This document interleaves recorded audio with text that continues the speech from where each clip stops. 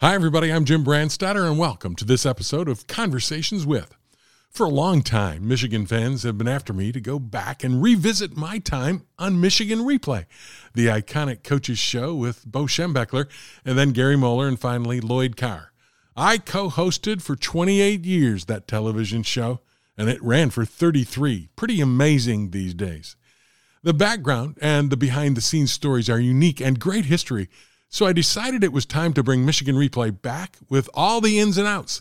And wouldn't you know, when I decided to do that, the Bentley Historical Museum decided to digitize over 20 years of Michigan Replay shows and make them available to Wolverine fans to watch from the Bentley website.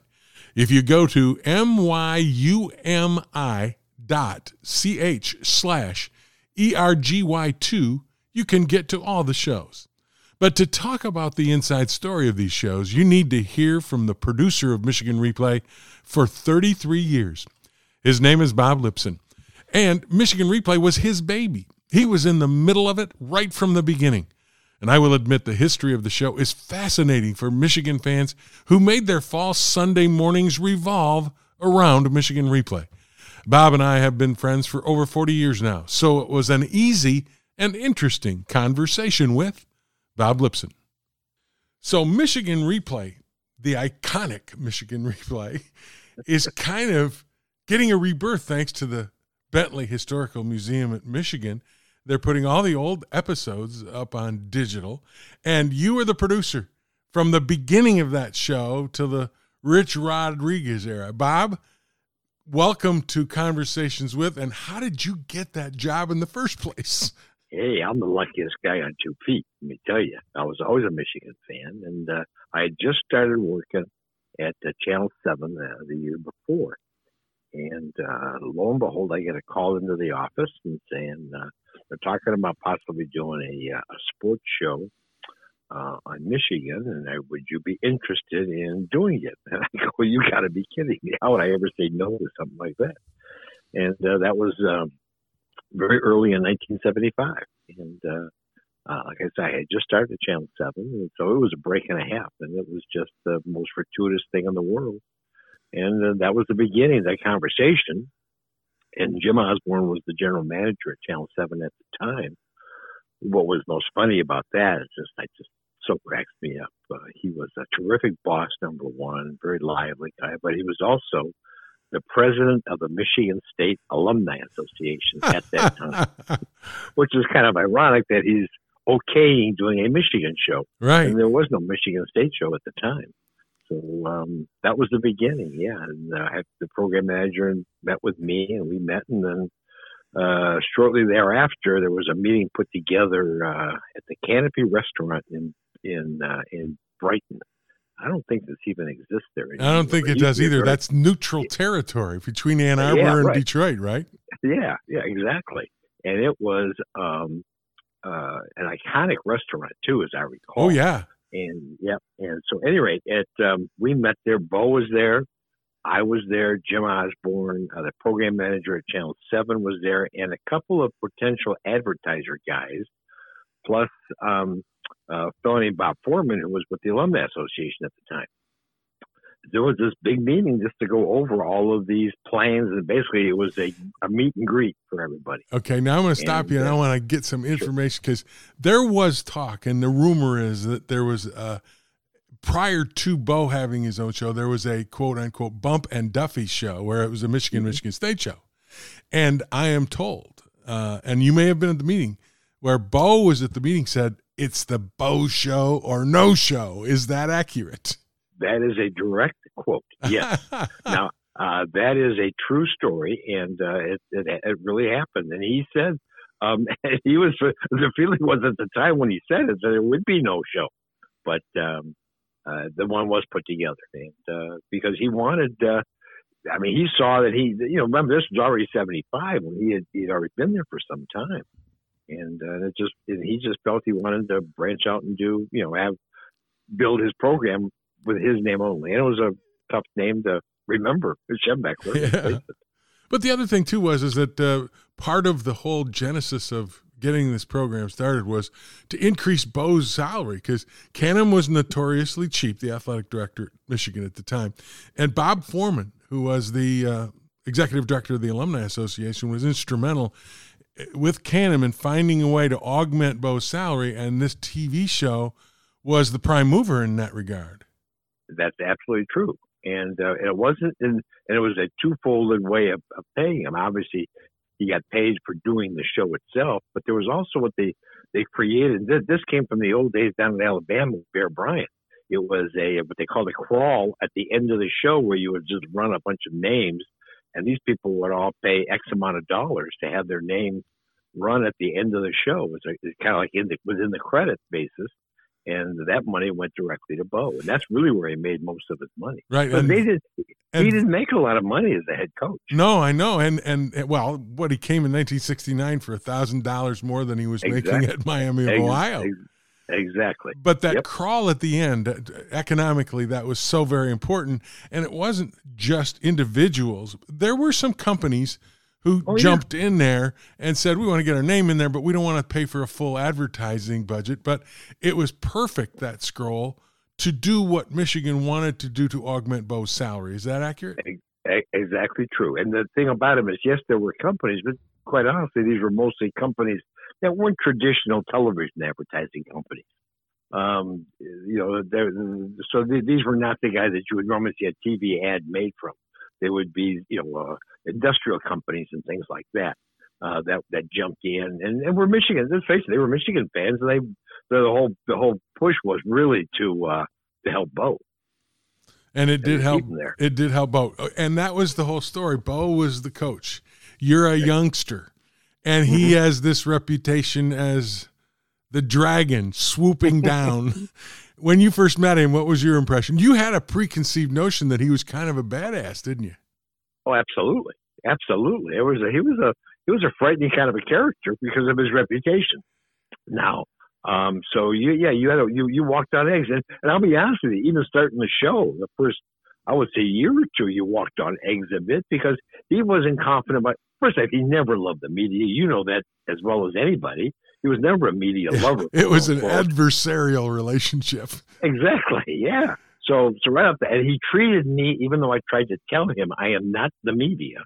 I'm not here to do an expose on anybody. Bob, how many television? So therefore, Bob, how many times did you say to him? And I heard you say it, Bo, I'm not the enemy. There are countless times. I couldn't. It would be an endless number. I have no idea how many it would be, but it's true. That's very, very true. And it didn't always. That changed after a couple, 3 years, basically. That's when he knew I wasn't going to do anything to screw things up. And the other beauty of it is, and this is the next step in a relationship with Bo Schembechler, after a while and you got to know him and you got to understand his moods and where he was coming from, he became lovable. And you just couldn't do enough for him because he was your buddy. And he acted and treated you the same way. Yeah. That's right. He would do anything for you. There was no question about it. It was great to get into that circle, wasn't it? Oh, absolutely. It was very comfortable, and I tell you, he was to this day, he's one of the people I most admire in my entire life, and I'm no spring chicken, as you well know. Yeah, we've known each other 40 years, over 40. Yeah, 40. That's right. And that's the other funny thing about starting the show out. Prior to the Mr. Brandstatter being part of the show, the late great Larry Adderley was the host for 5 years because he was staff at Channel 7 at the time. And that's where you did the show. So that made out too. Yeah, I know. And he was a Spartan, and he actually was a walk-on at Michigan State. But that's where you did the show. He was actually the perfect host for the beginning of that program, right? Absolutely, from that standpoint, sure. And Bo never really minded that Larry was a Sparty. That didn't bother him in the least because Larry was a true professional and treated straight down the middle. And in those early years, you did have your moments, didn't you? It was the first show because you were using Coach's film, which was 16 millimeter double sprocket film. For those out there that are film buffs, they would know what that means. And the first show against Wisconsin in 1975, correct, you had a little bit of an issue. You can safely say that. I would agree with that. The show was, quite honestly, it was live in those early days. It wasn't taped. It started. It was like 4:00 in the afternoon, and I think it was the time stop within an hour or so at that time. It was live, and you're right. We had double perf coaches film, which basically showed, 80 yards of the 100-yard field. So all the players were just little things running around, and it was double sprocket, like you say. And then the projections, we roll it in the first segment. We roll a film for the Michigan versus Wisconsin. The game was at Wisconsin, and two things happened basically. The end zone said, instead of Wisconsin, it said Nesnasnowa, and Rick Leach became a right-handed quarterback because the film was in backwards. At least it wasn't upside down. And that's true. That's right. But so we did fix it in the first commercial break. So the first half was backwards. The second half was corrected. And what was Bo's comment to you afterwards? During the show, he said, well, that's interesting that Leach has turned into a right-hander. Exactly. Did he say anything after the show? Like, would you guys get it together? Absolutely. I mean, he ripped us, that we would do that. Yeah, absolutely. And rightfully so. I couldn't argue with him. It was a huge mistake. And that we used that kind of footage, I think it was the first 2 years before the budget got big enough with the stations to allow us to go out and shoot our own stuff. But it was not a pleasant time, that's for sure. And when did you sense that Bo kind of got it, that this was a vehicle, this was a decent thing for him, not just from an economic standpoint, but from a reputation standpoint? I felt maybe midway through the first season even that he was getting really comfortable with it. And what really helped, once again, I'll come back and just give all the kind of plaudits to Larry Adderley, that he made it easy for Bo, and that he was very easy to get in and out of segments, and Bo was comfortable talking about it. He didn't he was really good with the show. That was the other thing about it, is because he had a little cherubic kind of humor about him that as he got more comfortable that he would use. And certainly he used it more than 5 years later when you became the host. Yeah. And the digs he did to you on the air. Yeah, back in 1980 when I took over, he was a bona fide TV star and he knew it. Oh, yeah. Yeah, no question about that. Yeah. Who came up with the idea? And it's iconic now.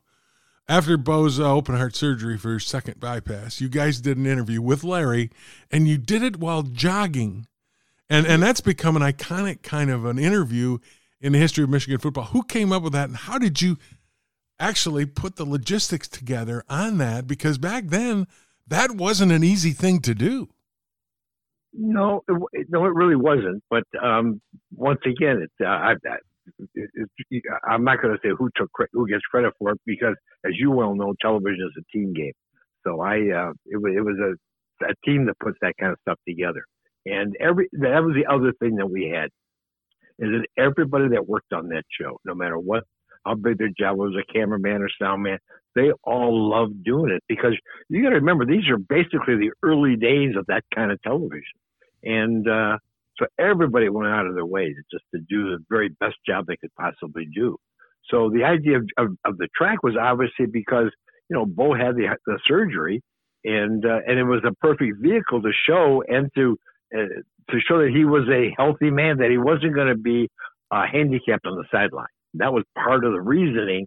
It was to give confidence to the fans and to the recruits and potential recruits and kids out there that for potential players, that Bo was healthy and he was going to be around for a while.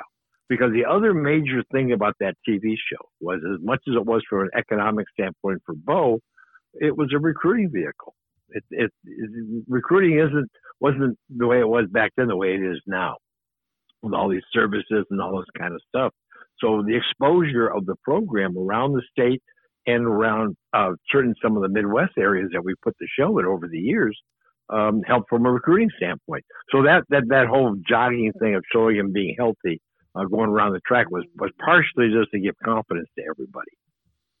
One of the other things that, first of all, was a great innovation, I think, and it showed Bo, and it did exactly what you wanted it to do. But the other thing that you also did was you called the show Michigan Replay. You didn't call it the Bo Schembechler Show, and you were the producer, so this was kind of in your ballpark. And why not call it, because everybody else had, the Duffy Doherty show, the Ara Parseghian show. You chose to go a different way. Why? I did it on purpose because my comment at the time was somewhere, some way, somehow, sometime down the road, Bo will not be the head coach of that television show. But I want that television show to continue, whoever that next guy is. So by calling it Michigan Replay, it allows it to be what it was. It could have a life. Now, when I didn't know at the time how long Bo was going to be around, which God love him, I appreciate the fact that he was around for a long time. But that was one of the reasons, and also the fact that people had a hard time with the name Schembechler. And in fact, I tease everybody. They ask me how did I get the gig, and I say, well, I could spell Schembechler. That's the reason. But that was the truth, is that I wanted the show to last past Bo's time, and over the years it did, because then Gary came along, and then Lloyd. And one last thing before we go, those first 5 years with Larry Adderley, again, I did the show for 20 whatever years, number of years I did. You did the show for 28 years. 28 years. But Larry Adderley in those first 5 years, I thought, again, did a great job with the show, and he's kind of the foundation of where we went, because the format and everything and how that whole thing went together, you and Larry kind of mapped out for those 5 years, and it maintained its way with little subtle changes here or there for the next 28. Yep. That's absolutely true. The basic show did not change over the years. I mean, once again, technology allowed you to make some changes and do things differently and add different segments and that kind of stuff. And certainly it changed radically from over the 33 years of the show, technology-wise. That allowed us to do certain things. But the basic format did not change over those years. You're right. That's pretty amazing stuff. The other thing is there was an iconic theme song, and Michigan's got the Victors. It's the greatest fight song in collegiate football. And yet you didn't use that as the theme song to open the show. You used something else. And there was a reason for that too. And it was one of those things where when you tried to change it, you got all kinds of nasty letters. Tell us about your decision on the theme song for the original Michigan Replay. I did catch a lot of heat when I changed it. I felt that after so many years of running it, that people would be tired of it. I couldn't have been more wrong. I lasted 3 years with a different theme song that I couldn't even tell you what it was before I got so much hate mail that I brought it back again.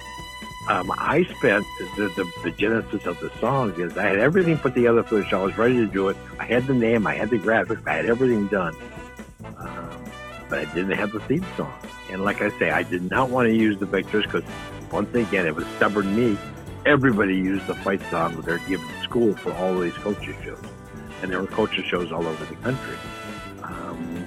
So I spent hours and hours and hours on end listening to music, listening to records. And I finally found one that struck a nerve with me. And it was a song from Across 110th Street. It was the theme song by Isaac Hayes. Yeah, and it came from a movie. Yep, Across 110th Street. That was the name of the movie. Now, I never told Bo where it came from because it was a movie about drug kingpins and all this kind of stuff. I would never tell him where it came from because he'd have had a fit. Because, drugs were still in sports were a problem, but we didn't get the drugs, but we sure took the music. And then I keep the music on my desktop on my computer, and every once in a while I'll play just to remind me of the good old days. Well, we've got it playing underneath our conversation now, and now we're going to move on to 1980 because you actually took the show and Bo away from Channel 7 and started your own company back in 1980 and came and did the show at Channel 4. That's where I started. What was the genesis of that change? Okay. I had made a decision at the end of 1979 season going into 1980 that me and another fella who worked freelance at the station we wanted to go into business for ourselves. We wanted to have start our own production company, which we did, the company called CTC. And so we, Channel 7, I told Channel 7 I was leaving and that I wanted to do the show still there. But they said, nope, if you're leaving, we don't want the show anymore. So I then had to start shopping the show around. And I went to Channel 4 and they accepted the show. And that's when I was at the good fortune of latching onto a fellow named Jim Brandstatter. Lucky I was. Happened to be on his honeymoon at that time. That's right. Lucky I was working at Channel 4 at the time. That's right. You were staff at Channel 4, right? Having to deal with Al Ackerman, and lucky you, and Joe Pellegrino and a few others. Yeah. So when we sealed the deal with Channel 4, we got a hold of you, and you came down, and we started. That was September, late August, early September of 1980. Yeah, and the other thing you did was that, and again, you started taping the show. It was difficult for Coach Schembechler, but I think he understood the importance of it.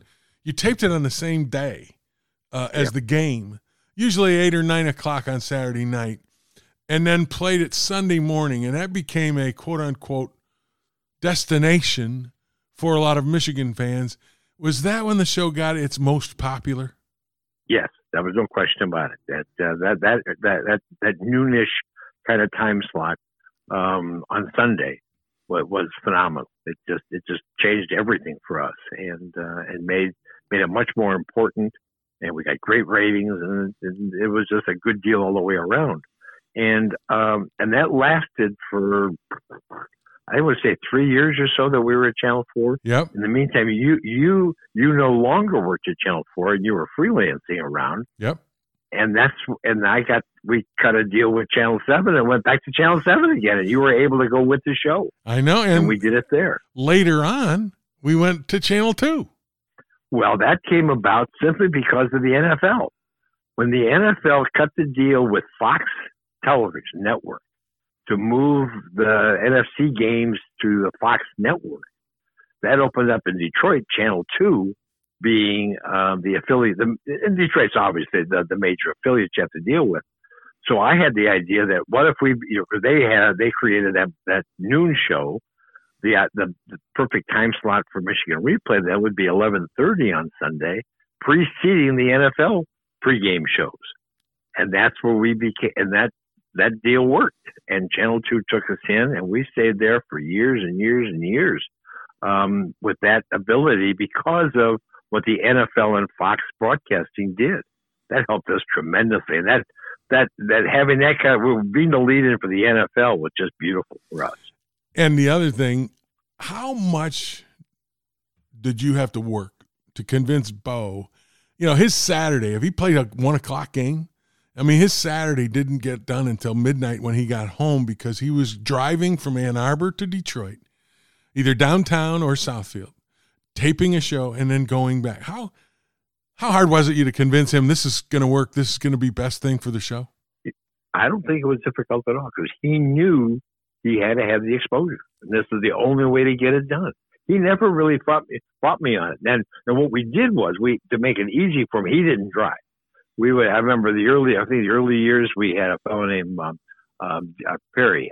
Will Perry worked for Michigan at the time. He drove Bo in. And then one of our favorite all-time cigar-chomping guys, I can't say his name all of a sudden. Oh, Alex Agassi. Alex Agassi, thank you. Who was just a charmer, and he drove Bo in. And I got to tell you, especially Alex was great for Bo. They'd yak the whole way in and out, and then Bo would do the show, and it wasn't that bad for Bo. He never really complained that much about it. Now, it got to be a problem, quite honestly, when they started doing night games. We played Penn State on the road at night. Yeah. We played Minnesota at night on the road. And then we'd be taping like 3 and 4 in the morning. And not only was Bo grumpy, someone named Brandstatter was kind of grumpy too. Because I was broadcasting the games. That's a long day for both of us. But the other thing about Alex, I wanted to go back because he was one of the questions I was going to ask you about. Alex Agassi, old dinosaur, he and Bo were two of a kind. Yep. And they would get in the car and they'd take that 45-minute hour drive chomping on cigars, talking about the game. To me, that's a classic example, Bob, of unintended consequences. We got him to be Alex, to be a guy to drive Bo over, so Bo didn't have to drive himself and stay awake, all those things, right? But it turned out that Alex became a conduit for a better Bo on the air because they had such a great time driving over. Bo walked into the show lots of times in a great mood, even after losses.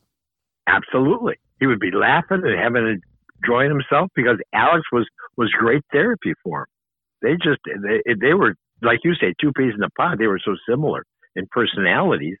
And it was so much fun. And it just made our lives so much easier because Bo was never a problem. Which surprised a lot of people that, because he, once again, you go back even to the later years, he had the reputation of being an SOB, which we knew he wasn't. I mean, some of my favorite stories would be, I remember one time we were at Channel Vision, we were taping at Channel 2, and there was some question about the late great Millie, his wife, at the time, was having a problem with something, and he had a caller, and you had to hear this rough, tough, hard-butted coach talking to Millie. You thought he was, Casper Milquetoast. I mean, it was, yes, dear, okay, dear. Well, you do this, dear, okay, dear. He was just so meek and mild. It was like a totally different human being. It was hysterical. Yeah, and these are certain pictures that I have in my mind that will never fade. And there's another picture, and I want to share it with the people listening to our podcast. Those of you who never got to sit and watch Bo prior to coming into the show, he would sit in a newsroom or a sports office, and he would grab the AP wire copy of all the scores of the football games across college football for the entire day. And watching him read those scores, leaning back in a chair, wasn't that one of those images that will never go away from you, Bob? Absolutely. And it was, the great thing about it is the way the nicknames that he would give some of the schools, he wouldn't call them, there's someone that they escape me right now, but he would say, Bill and Mary and this kind of stuff, and then William and Mary and this kind of stuff. And he would just do that for a whole bunch of schools, and they did this, and he would give a little commentary about the scores. They got whipped up by no one, and it was hysterical to listen to him. Oh, I love it when he goes things like, Bill and Mary beat Hofstra. They're killing them at Hofstra. The other one, remember the story he told us about Wofford and the terrier meat? That was one of the classics. Yeah. Terrier meat. These are classic things, like you said. We will never, ever, ever forget. And it's a shame. They're indelible. It's a shame that a lot of people didn't get a chance to see him that way because it was such a delight. Yep. All right. No question about it. So it's at Channel 2, and Bo's walking down the hallway. And I don't know whether you were with me or we were together or whatever, but Bo said, I think this is the end. I'm done after this year. Do you remember that? Yes. Okay. Yep. Were you I was kind of thinking that he had something going on, but I was surprised he actually told us. Yeah. Which bothered me, to be honest, to tell you the truth. Only because the idea was that you couldn't tell anybody else, okay? Yeah. But and I was worried the story would get out because he wanted to keep it under wraps. At the same time, I don't know who else he was telling. And the thing that always bothered me is, what if somebody else he told it? He thought that it was you or me that leaked it. And that always bothered me. I didn't want to know things. If I didn't know something, I couldn't blab it. The other thing is when there was that situation, but when he almost went to Texas A&M. Yeah. We were doing highlight videos for him during those periods. Oh yeah. And I'm sitting in the control room at a place called Grace and Wild, a post-production house, and he's having phone conversations with the Texas A&M people. And I got to find out. I'm calling in all the time to say, is he going? Is he in this video or is he not in this video? Because if he was going to be at Texas A&M, Bo gets axed out of the video naturally. So it went on and on and on. I remember those were trying times, and until I heard the story once again that Millie told Bo, quote unquote, "We are not moving to College Station, Texas." Ergo, he did not go to Texas. That's right. But there was a guy named Bright that was going to give him an oil well. Oh, that I was know. The story, at least. Well, yeah. he told me, he said, not only would my grandchildren be taken care of, but their grandchildren would be taken care of. Yep. Then you move and the transition goes to Mo. And Mo came in, he was such a football coach, but had not yet figured out kind of the media end of the business, had he? Right. He was more difficult from that standpoint. Yeah. He never did get real comfortable with it. He never did. And which was too bad for Mo, because he was a terrific football coach. He really was. And but it was harder for him. Yeah. It really was. It didn't come as easy. The personality didn't come as easy as it did with Bo. But boy, could he coach. Mo was a great coach, in my opinion. Well, he opened things up a little bit more than under Bo. I still think back to that touchdown pass to Desmond in the corner of the end zone on fourth down. Right. I mean, just those are the kind of things that I just thank my lucky stars that I was around for. Yeah, those are great iconic moments that we both witnessed. Now, when Mo came on board, you and I both worried about what are we going to do ratings wise? What's going to do? How much did we take a hit? But it always came back, didn't it? Yeah. We took a hit initially. We took a hit. Yeah, right. But it did come back and once again, it was because it was Michigan, and Mo won. I mean, we were successful with Mo. And that's still the key to everything. It's how well how's the team doing. That's the big thing. But the thing that always, and once again, the thing that you were on TV as years went on. The teams were on TV more often. I mean, going back to the early days, back 75 to 80, if you got on TV once or twice a year, that was a big deal. But like now, you get every game in the world's on TV. So therefore, people saw the show, but saw the game much more often as years went on because there was more exposure of the game itself. But the ratings, came back and we did fine. There was no problem. It was never an issue, a renewal from a station standpoint because of the ratings. Never. And we always had advertisers. And it was during that period of time with Mo and then Lloyd when the night games started, and it got to be long days, not just for Mo, Lloyd, and I, but you too. You guys had crews. You were on the road doing sound bites in the locker room for bumpers, what we call. Sure. So those became extremely long days, and that was kind of where it became work. I think sometimes home games were no problem, but road games sometimes were a difficult time. But it had to be done that way, right? That's true. But at the same time, as the years went on, remember. We know they don't. I can't remember the year when they built the control room.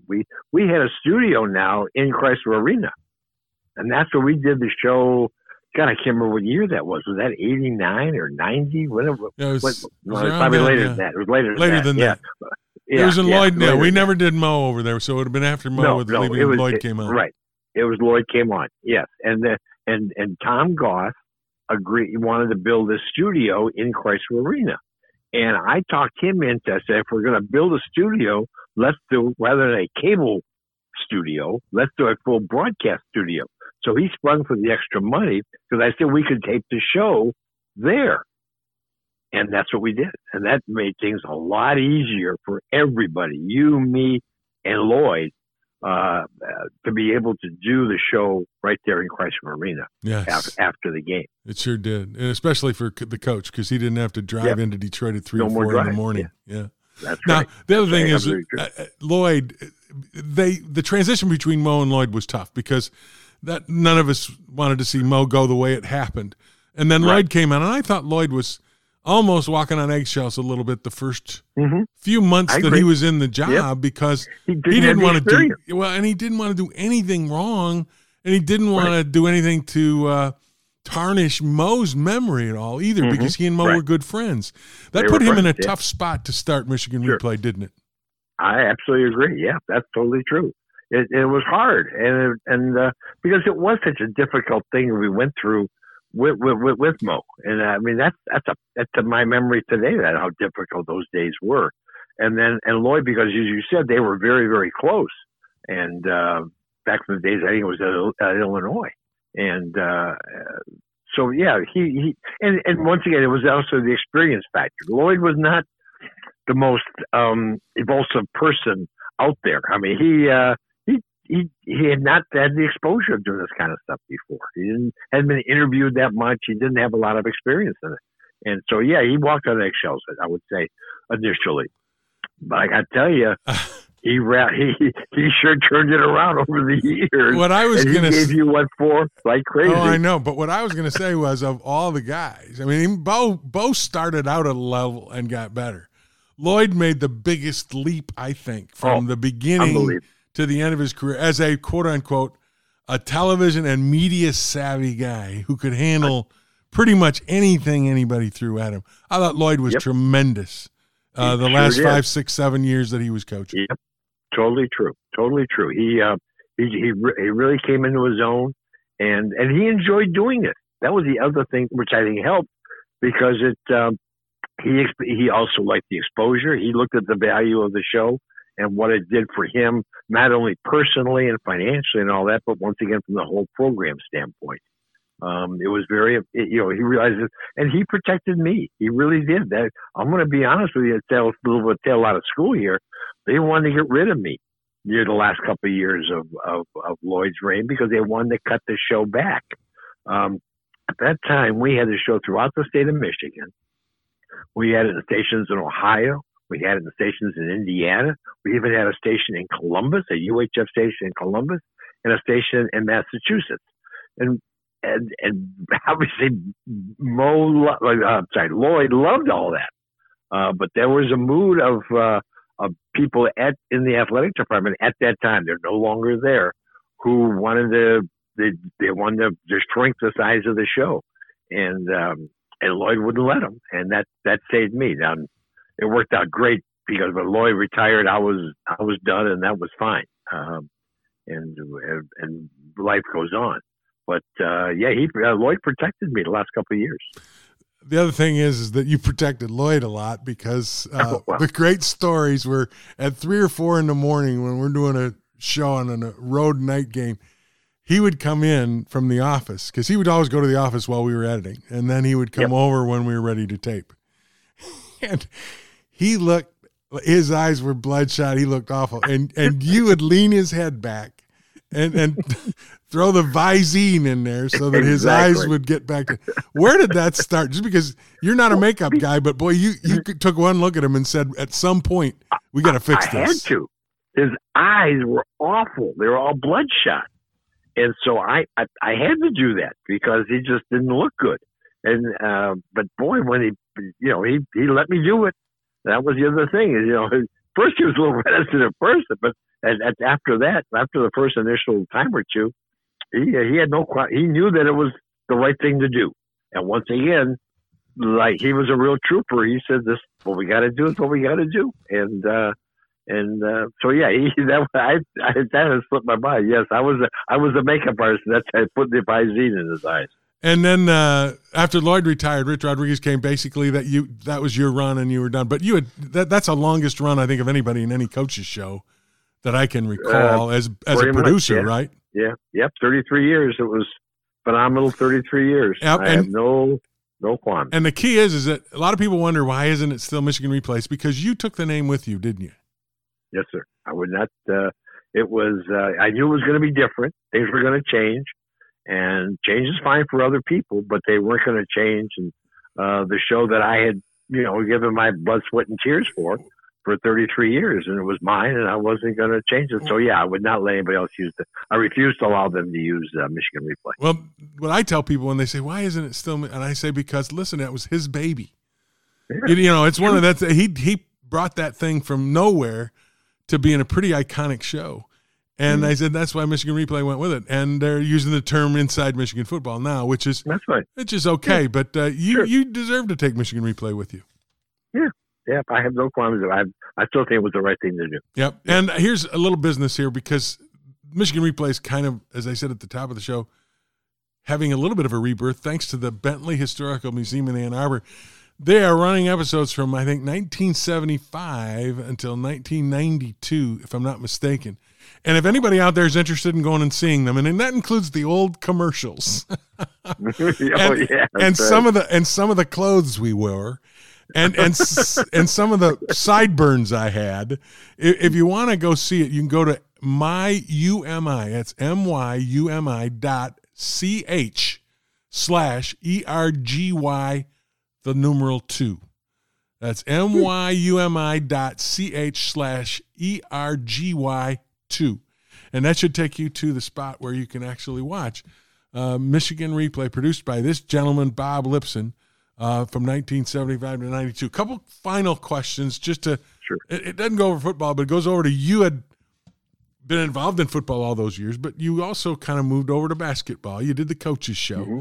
You were involved in a gigantic controversy in 1989 of national importance when Bo Schembechler gave a speak to the basketball team after they had beaten somebody and they were about ready to play Illinois in, I think, national semifinals on their way to a national championship with Steve Fisher as the head coach and for Bill Frieder, and ESPN got hold of the "and I hope we play Illinois" quote from Bo Schembechler and played it nationally. And the reality was, Bob, that you had the rights to that, didn't you? You, not nobody else. Yep. CTC had the rights. Yeah, but it didn't do as much good when you're playing with the ESPN, tell you the truth. But yeah, they stole it off the satellite feed. We had a satellite feed coming out, and they stole it off the satellite feed. That's how they got it, and screwed that over. Yeah. There was a lot of controversy because Bo said, "What are you guys doing?" I mean, wasn't Bo a little upset about the whole deal? He was very upset. He was very upset. Yeah, because he didn't want that broadcast around, and I don't blame him. No coach would, or in his case, general manager, not general manager, athletic director, would have objected to that. He also had the famous quote about a Michigan fan. Well, when Frieder was leaving and wasn't going to coach in the NCAA's, Michigan man's going to coach Michigan, and that was the other famous quote that got out. But those were tough. Those were difficult times dealing with Bo as an administrator, not as a coach. Right, but you had to deal. You had to deflect, and you had to say, "Wait a minute, I never gave this permission away." And yet the cows were out of the barn at that point. There's nothing you could do. You almost had to be Teflon and take the heat. Sure. Well, nothing I was going to do about it. I mean, there's nothing I could do about it. It was done. It was over, and I just had to keep my nose clean and be a good boy for the rest for a while. But yeah, that's absolutely true. He can be mad at me all he wants, and he was. But lucky I had previous many years of dealing with him from a positive standpoint, and I had years afterwards to deal with him from a positive standpoint. That was a low point. Yeah. The other comment, and this is a high point. I read something. I was reading an article about you, and like I don't know you, but Bo said once that you were his agent or whatever involved in his public appearances and stuff, and the quote was that you were his agent free of charge because he made so little from your work. That's 100% true. He was such a pussycat, though. There were times I'm sure that people would call and say, "Hey, how can I get a hold of Bo? How can I do this?" And you would probably walk up and say, "Hey, I got a guy." How many times? He never said no, did he? That's the other thing about Bo, and you were so close to him in that regard. Yeah. He didn't say no very often, did he? No, very, very. I can't recall a time he always, we would work something out some way or another that he'd be able to help out, whatever it was. And he never said no. I love the man. I mean, I still think about him all the time, and I miss him dearly. I really do, because he was just the cherubic kind of a character that you can't ever forget. He could be the gruff, tough, heartwarming Big Daddy. I mean, he was everything rolled into one. He was an amazing human being. He really was. He was that. And I will always be grateful for him forever for changing my life. And he did. He did. He changed a lot of our lives, including mine. Yeah. So from a guy to end things up, Wayne State grad, you've become this Maizen Blue icon guy. Yep. When you started your broadcast career, and you started at, I think, Channel 4 as a stage manager, is that correct? Is that right? Yeah, that's correct. Yep. Did you ever think that the journey would take you where it did? And any comments on that journey? I am truly, I feel like Lou Gehrig about being the luckiest man on the face of the earth. Things just turned out, and it was so great for not only me, but my family. And I mean, the places they got to go, we went on bowl trips, and that they would get to hang out with all these people. The kids, to this day, my kids are well into adulthood, and they still remember the days of traveling, going to the bowl games and that kind of stuff. Bob, before you finish, the hot tub in Phoenix, Arizona. Oh my God, the hot tub in Phoenix, Arizona. Remember for this Fiesta Bowl? Yes, I remember it very well. That was one of the all-time great bowl games ever. Absolutely. That was a great trip. Yes, I remember the hot tub very, very well. You weren't supposed to have any alcohol in those things, I thought. Well, nobody was watching. Hey, I can't thank you enough. This has been so much fun, and hopefully those folks, I loved it. Hey, yep. I got so much comment from somebody. They said, hey, why don't you do something about Michigan Replay? We all wonder where it went. And I said, I wonder if Bob would be interested in going on about that. I didn't think you were, whether you wanted to go there or not. But the stories, when I started doing the research and how we were going to talk, I thought about all this stuff. And it has been what a wonderful trip down memory lane. And I want to thank you because you've added so much to it. And I was a part of a lot of it. But coming from you, the producer, it takes on a little bit more credence, if you will. And folks at home who've been after me to do this, here is your shot. Don't miss Conversation with Bob Lipson. I thank you, Jimmy. It was great for me, too, to remember. I don't get the opportunity very often now to walk down memory lane like this and with all of these great memories that I have about it. I thank you very much. That was such fun. I hope you enjoyed it as much as I did. Bob was step by step along the road with a lot of Michigan football history.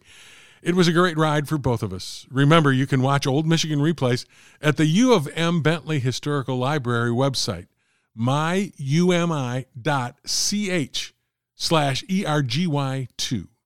Keep an eye on my Facebook page, Jim Brandstatter76, and my Twitter account, @JimBrandstatter, for updates on upcoming episodes of Conversations With. You can also find them at thebrandyshow.com or jimbrandstatter.com or any of your favorite podcast platforms. So long, and enjoy the Conversations With catalog.